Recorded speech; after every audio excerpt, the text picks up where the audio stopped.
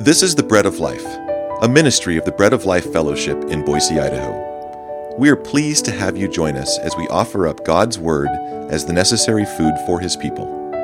The Word of God finds its fullest expression in the person of Jesus Christ. May He be exalted before you today. Now, here is our speaker, Joel Van Hoogen. We're going to look at the progress of God's work in bringing Abraham into a covenant relationship with Himself. Abraham is called the father of the faithful. The pattern of God's work in bringing Abraham to faith is the pattern that is set for our lives as well. We won't reach the full implications of this work that God does in Abraham's life in our broadcast today, but what we're going to discover is that this progressing relationship that God opened up to Abraham with Himself made Abraham a man of prayer.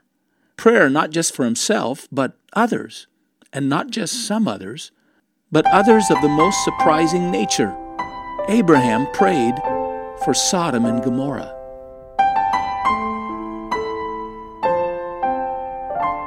You're at Genesis chapter 18. We're going to be looking at verse 1 here in just a moment, but before I do, I want to take you through. In Genesis 18, we're going to have God reiterating the covenant promise that He made to Abraham. But the first time that this promise is given is in Genesis chapter 12, verses 2 through 3. And there, God gives a promise to bless not only Abraham and Abraham's family, to give a blessing that will move and pulsate through his own lineage, but He also promises on that occasion that through Abraham, He plans to provide a blessing that will be multiplied beyond Abraham's own to God's own, a blessing that will go to the ends of the earth. In Genesis chapter 15, God once again reintroduces this blessing or this covenant promise to Abraham and indicates the multiplication that will go forward from him. In Genesis 15 verse 5, God says to Abraham, "Look to the heavens and number the stars, if you're able to number them, so shall your offspring be."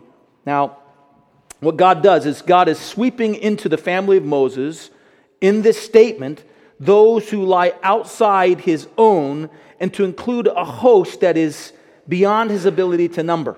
And I'll explain this in just a moment. Next, go to Genesis chapter 17, and you have the third time that God meets with Abram. He's called Abram at this time. You'll see that in chapters 12. You see that in chapters 15. You'll see that in chapter 17. God meets with Abraham, who is at this time called Abram. And in verse 4, he once again indicates that Abram will be the father of a multitude of nations. The lineage of blessing now jumps from a family line into a national line, but now it's as if God says it's not going to just flow into a family line and a national line, but it's going to leap to a multinational line. Now, there was a nation that rose from Abraham, the Jews. There were nations also, even before this promise was given that God gives here, through Abraham's son Ishmael. Not only through Isaac the Jews, but nations that rose through his son Ishmael. And yet when we understand that there were some nations in this Middle Eastern region, we have to ask ourselves, did they multiply as the stars? Is that the fulfillment of the answer? There had to be a principle that was beyond mere natural generation from Abram's life, beyond the progression merely of his bloodline, in order to approach the expansive vision that is given in this promise of a multitude that would be like the sands of the seashore or of the stars of heaven. There is in that some hyperbole, some statement that God is giving a sense of exaggeration to expand Abram's anticipation beyond anything that he could imagine, anything that his mind could absorb. But really what God is saying is, Abraham, I'm going to give you a family. I'm going to make your family a nation. I'm going to make out of you nations. I'm going to bless your family, but I'm going to give a blessing that expands through all the earth to all men. Now, how is that going to be answered merely by a bloodline? In Romans chapter 4, we're told by Paul that this promise that God gave to Abram is answered in the additional progression of the promise beyond the bloodline to include a faith line. It is a family not of similar blood only, but it is to include those of similar or same faith. Romans 4:11 tells us this, that Abraham was made the father of all who believe.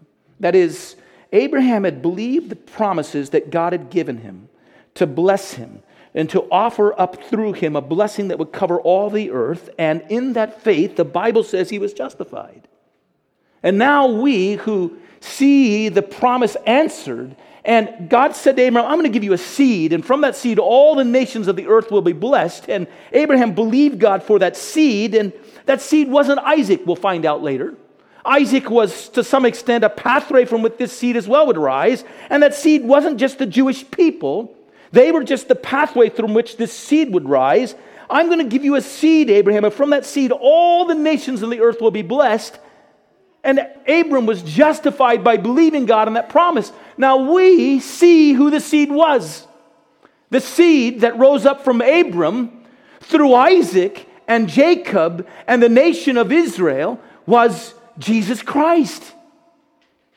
He was the seed that God raised up, that special one that God had designated through the line of Abram, the bloodline of Abram, to open up a faith line to all. And all who believe in him, as Abraham believed in the promise himself, are justified. In fact, Romans 3:29 puts it this way, just before this time in which we're told that Abram was made the father of all who believe. It says, is God a God of the Jews only? Is he not the God of the Gentiles also? Yes, of the Gentiles also, those that are not a part of this bloodline. Since God is one who will justify the circumcised, that is the Jews, by faith, and the uncircumcised, that is all the rest, through faith. It is shortly after this that Paul says Abraham was made the father of all who believe. So this gives us the way of the promise to Abraham to be multiplied. This reveals to us how it was that this promise to have his blessing go out to multiply as the stars in the heaven, it shows us the manner in which this multiplication took place. There was a natural expansion of Abraham's offspring into a nation and even into nations, yes. But that expansion was not the full extent of the glorious answer to the promise that God had given. No, it wasn't. We who have believed in Abraham's seed of salvation, Jesus Christ, are now born of Abraham's seed of faith and are considered members of his family of faith. We are an expression of this expanding promise to bless all the nations of the earth. So you have in Genesis chapter 12 and Genesis chapter 15 and Genesis chapter 17 this promise made. And at the end of this third reiteration in Genesis chapter 17, God changes Abraham's name. So first, God gives a promise. Abraham believes the promise. And then in chapter 17 of Genesis, God changes Abraham's name from Abram to Abraham. Abram means exalted father. Abraham means the father of many, the father of multitudes. I just want you to notice that God gives the promise. Abraham believes the promise by faith. And having believed the promise by faith, he is given a whole new identity. He goes from being Abram to Abraham. Do you see the progression? God gives the promise. Abram believes the promise by faith. And in believing the promise, God changes Abram's identity completely, and now his name is Abraham, the father of multitudes. By his faith in believing, he becomes a fount through which more faith is promised in others. So the next movement, the fourth thing we see is now at Genesis 18, and this is what we're going to be looking at this morning. The next movement in this story of God's covenant promises that were given to Abraham, God comes to Abraham in a theophany.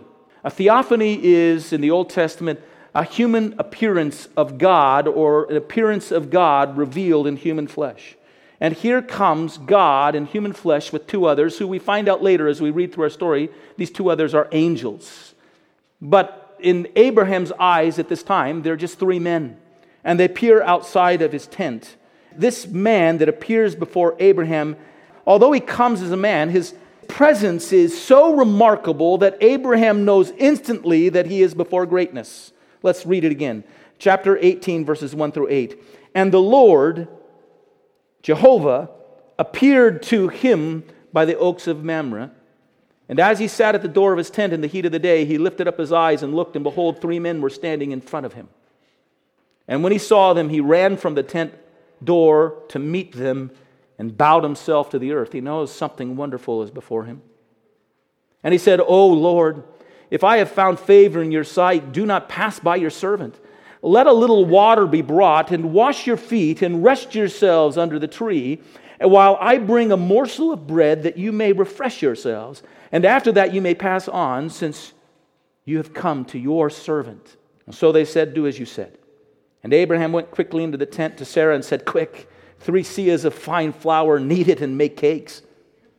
And Abraham ran to the herd and took a calf, tender and good, and gave it to a young man who prepared it quickly. And then he took curds and milk and the calf that he had prepared and set them before them, and he stood by them under the tree while they ate. We have God here giving to Abraham a promise of faith. We have Abraham believing in the promise of faith, and through that belief being given the new name of faith. And here we have the fellowship of faith, of belief. What comes from it is a fellowship now that Abraham has with God himself. God is sharing a meal. God is breaking bread with Abraham. Please follow the progression again. First, God grants a promise to us. Second, we believe him. Third, he then gives us a new identity, a new name. We're born again. We're new creatures in Christ. Fourth, then God comes to us in fellowship. He eats with us and we eat with him and we meet with him. And that's what's being illustrated here.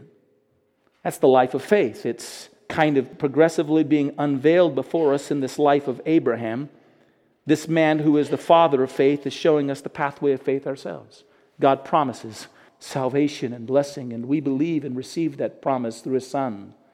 God grants us a new identity so that our names now are the child and children of God. And in that identity, God reconciles us and opens us up to a wonderful fellowship with the God of all creation.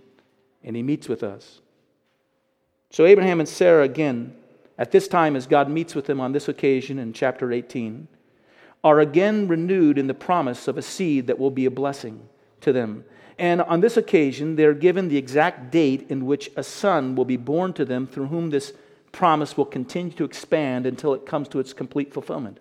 Now in Genesis chapter 18, God gives Abraham and Sarah the exact date in the future in which this child is going to arrive. Within a year, Sarah is going to conceive and you're going to have a son.